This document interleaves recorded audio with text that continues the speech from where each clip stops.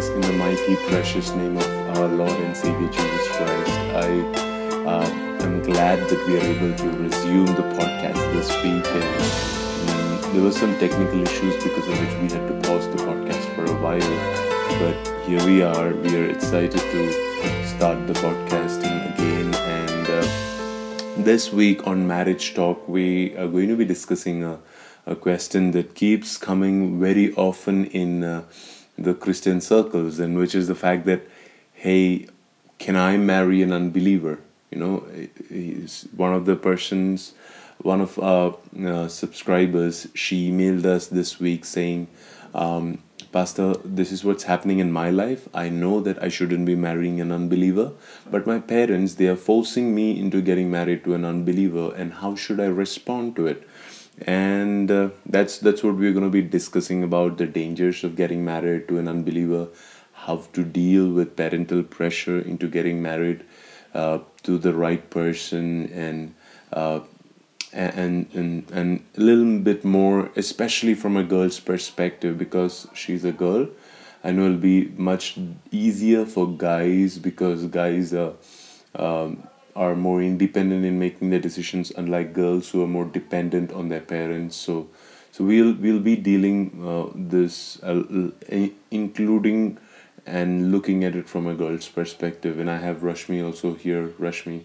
Hi. Okay. So to begin with, what do you think? What do you think that my friend should be doing over here in a situation like this, where she's been praying, she's been asking God to make a way, but she's not seen a breakthrough in this one area, and she wants a clear answer on what to do? How would you explain to her that marrying an unbeliever is still wrong? I think the scripture is pretty much clear on this topic, because this is something that has kept coming over and over again about whether a believer should marry an unbeliever. And the scripture is crystal clear about this when it says that do not be unequally yoked. Mm-hmm. Do not be yoked with an unbeliever. Mm-hmm. Because the reasons are very obvious. The fact that if you look at it because you were asking for a girl's perspective, something that comes straight out of my mind is the fact that the Bible, when it talks about the family, talks about an order. Mm-hmm. So the man is always the head of the house. Okay. And God works through that order. So the husband or the father is always the head of the house. Mm-hmm. And if that person is not a believer, mm-hmm. how do you think that person is going to run the family in a godly way? Because at the end of the day, the institution of marriage was established by God. Right. For being a unit, there is the personal worship, and then there is the corporate worship, and the corporate worship starts as a unit in a church from a family. Right. So if you do not have a godly family headed by the leader who is a godly person, how do you expect this marriage to survive? Oh, that's so true, because we've seen the examples of so many people who've been married over time, and they might not necessarily be even unbelievers. They might be believers, but just because the spiritual level of walking with God, it differs in both of them, and especially the man, because the man gets to lead the house. The man is supposed to lead the house. And when the man takes it easy, takes it for granted that, hey, walking with God is not really important, it directly affects the children, it directly affects the family, it affects everything, right? So how what is the best way to deal with this in a situation like this, when she is so much under pressure from society, from her parents, from her relatives, to get married? We were in a similar situation too, when we wanted to get married, and our parents were not for it, because they were like, they had their own reasons, and they had their own fears about the same. And how would we help this girl on how to withstand the social pressure, the family pressure, and and pressure from seeing friends of our age getting married, and how do you sustain in a environment like that? Okay, to begin with, I would like to ask the listener and the people who are raising the same questions this one question. I would like to ask them this: how many of the people who you are considering in your decision of getting married, how many of them would actually be there after your marriage? I just Okay. want to ask that. Mm-hmm. Because once you get married, Mm-hmm. again, the scripture says, the man shall leave his father and mother Mm-hmm. and cleave to his wife, Mhm. which means to say that after getting married, the family is an individual unit Right. directly under God.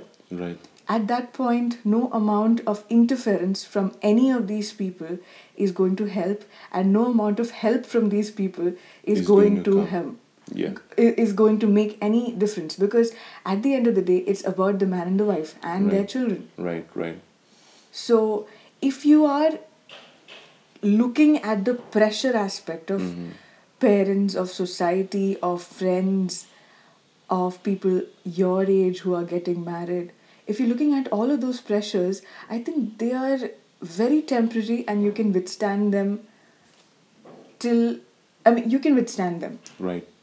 Because at the end of the day, the rock solid question is, who are you going to spend your life with? Very true. Very true. I think that will also help give you a lot of clarity on who are the people you should be listening to. I mean, Bible does emphasize the importance of obeying your parents, Yeah. obeying your spiritual leaders in your church. Bible does give a lot of emphasis on being submissive to your mentors, to your to the people who do have a say in your life, but still that is not outside the limit of God's will God's for you. will for your life. If Yes. God's will for your life is for you to move out of the house and have your own family life, and your parents are expecting you to continue living in the house, then it's a dumb mistake to make, to say, hey, wait a minute, I might be hurting my parents if I move out of the house, let me continue in the house, because wait a minute, you're willing to disobey God's word to be able to obey your parents. Exactly. If I can put it in an illustration, the best example of a structure you can find in an organization, or let's say in the corporate world. So if you have your GM, and then you have your assistant manager, and then you have your employee, and then you have your people working, the subordinate. Right? Now there is a clear line of hierarchy there. You see that, right? Now, if the GM has passed a certain rule, and you as the lowest rung employee, or the in that level, would you listen to your immediate superior, or would you listen to the law that was passed by the GM? Right. Because this is a clear cut hierarchy. It is an order that flows. And even in family, or even in the case of authority, yes, definitely God has placed authority over you. Yes, definitely there are leaders above you. Yes, you should be respecting them.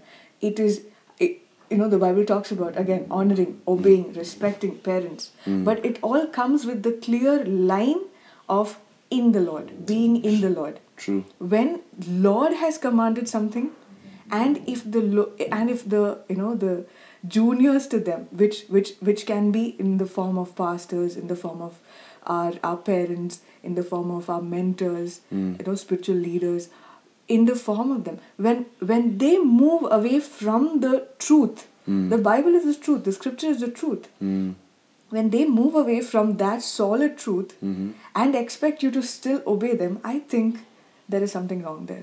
Exactly. See, I understand that now. How can we convince this sister to, to still remain there and not to give up? I'm sure that by now she understands the fact that marrying an unbeliever is wrong, and that her parents need not be the decision makers in this decision, because they're not going to be there with you after the marriage. and the They may fact be there, but then it's not right for them to be there. exactly, and then also the fact that your obedience to God and your allegiance to God is more important than your obedience and allegiance to a man. Now, what if, because one of the things that plagues the mind of a girl, at least in Indian society, what if I don't get married? What if I go beyond the age and I remain unmarried all my life, and I'm a burden to my parents, and I don't what how can we comfort, or how can we help break that particular mentality in a girl's mind? Okay, I would just like to raise 2 points here. One, the fact that, um, I mean, this might sound very controversial, and I have my convictions from the Holy Spirit to say that a man and a woman are equal. Okay. A woman is not below, Right. a girl is not inferior, you know. So when you said that from the aspect of a girl's eye, the guy is more liberal, the guy is more independent, but the girl is not.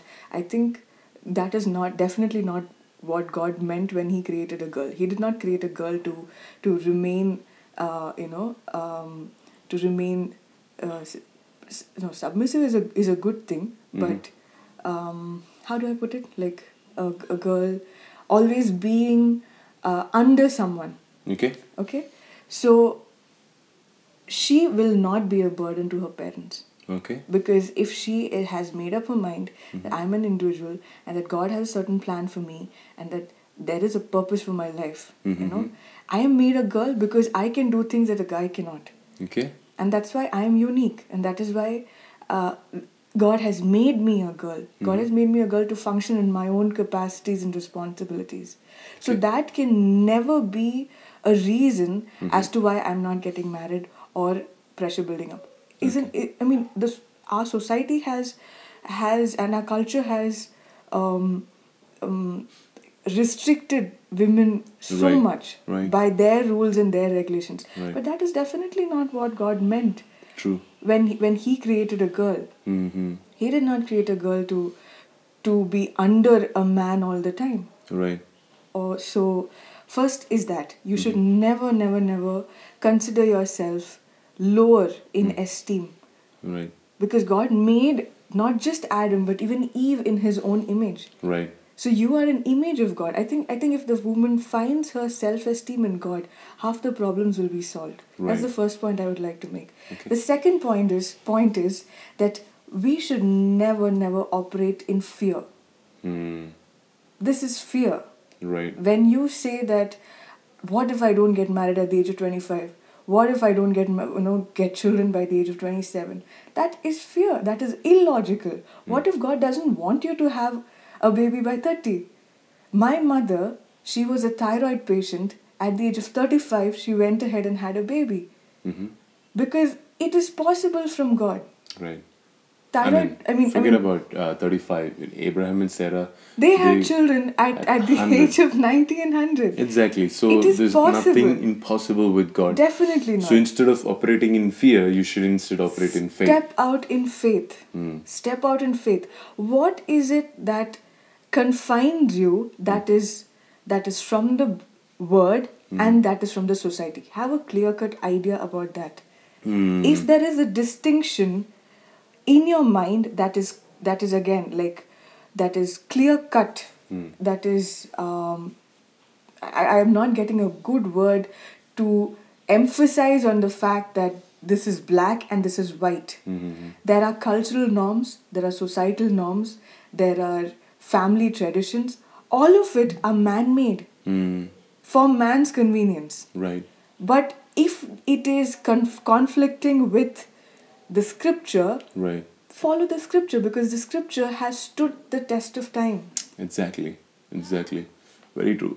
See, the challenge in Indian culture is that women, they see marriage as the ultimate goal of life. I'm sorry, it is not. Yeah. I can tell you. Yeah, as they see this as the only life's purpose. You know, Right. you grow, you do what you want to do, but Yes, at the end of the day, you get married. you have to get married. No. You know, so all your education is useless. All the talents that you acquire Then what's the through point in life?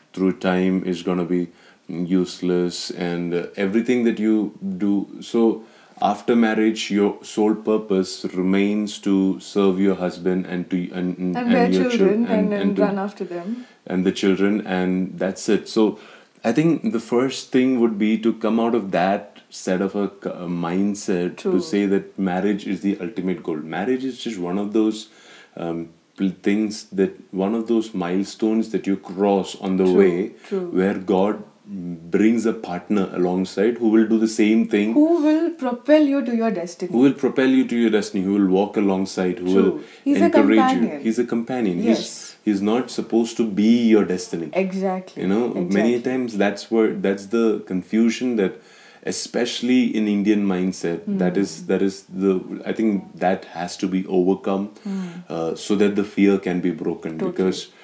Because that is what causes that fear.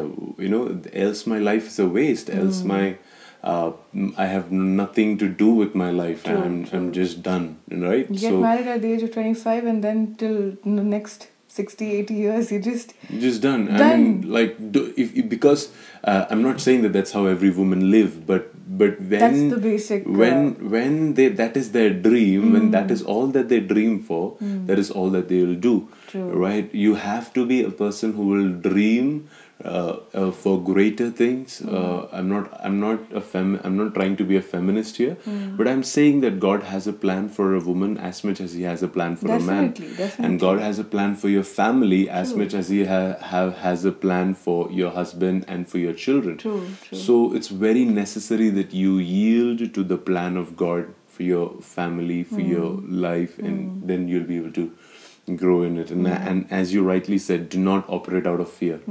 What if God brings you the right man at the age of 30, 35, 40, whatever age you are at right now? You know, what if God does that?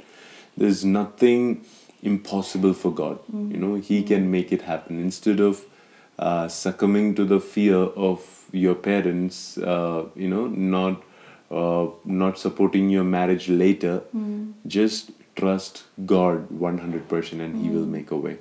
Amen. Anything else that you would like to add to conclude? I just want to tell you about this friend of ours who withstood. I mean these are real life examples. So if it helps in building up your faith in God, I would like to share that about this girl who for a long time had to withstand the pressure of settling down for any guy. Right. She had a dream. She had an aspiration. In fact, she even spoke to Priji about the kind of guy she wanted, with details. Exactly. No, I mean, I'm not saying she was being demanding, but I'm saying that she was waiting for God's will, and God is someone who would like to pamper us, right? Exactly. So she asked for a musician, okay, and she asked for a doctor. And for the life of me, I cannot understand how a doctor will have the time to play an instrument. Right. and of course, she wanted someone who could lead her, and whom she could look up to. And she had been in for a lot of disappointment because not because she didn't find a doctor who could play instrument, just because the fact that she could not find a guy who could lead her to Christ, or who could help her in her walk with God. Right. So when she kept that as her priority, the Bible says, "Seek ye first the kingdom of God." Right. And all of these things, it'll just be added unto you. Exactly. Seek ye at the first. right time. Exactly. It shouldn't be your top priority. It should be your only priority. True. To look for a guy or look for a girl who would help you in your walk with God. Very true. I remember a quote somewhere which says, "Your heart should be so hidden in Christ that the person has to first find Christ to find you." Right. Very true. So, and this girl, after like a good, what, 7-8 years? Yeah. 7-8 years of withstanding pressure from all Parents, sides, from from church, society, yeah, everything. everything. She finally has found her love, and she's head over heels. And it's such a beautiful ending. It's such a beautiful story. That's true. And then we're also with much disappointment. Like I would like to say that we also have friends who've given into pressure Yeah, and gotten married, and now are almost at the verge of Verge of divorce, divorce. or at the verge of, very disappointing stages in their marriage, and True. so simply saying. So it doesn't mean that just because you get married to a believer, everything's going to be hunky dory. But the fact that when you are faced with a storm, you would run to the rock. right, very true. That is the saving grace Right. in the fact that you Get married to a believer. to a believer. Amen. Thank you so much, and thank you guys for listening to this morning's podcast. I hope that you could take some lessons back from this podcast, and that God would speak to you in your circumstance, in your situation. If you know anybody who is going through something like this, take a moment to just go ahead and share this podcast with them, and let's pray that God will speak to them as well. Let's just quickly say a word of prayer. Father, we just bless your children. Every heart that is listening to this podcast, I declare your hand of grace upon them. And I also speak your favor, your goodness, your presence over their hearts, O God. And as we pray, Lord, we declare that you will speak to them. Yes, Lord. You will speak to them in a way that they will know for clear that this is your will for their life. That there will be no uncertainty that about the kind of guy that they want to get married to, or the kind of girl that they're looking forward to getting married to. There will be no uncertainty, and that you will give them the divine strength to withstand pressure from all sides, and just Lord, lead them, we pray, in this time, in this season. We thank you for hearing our prayer. In Jesus' name we pray. Amen. I think the problem all started because God trusted two vegetarians in the Garden of Eden.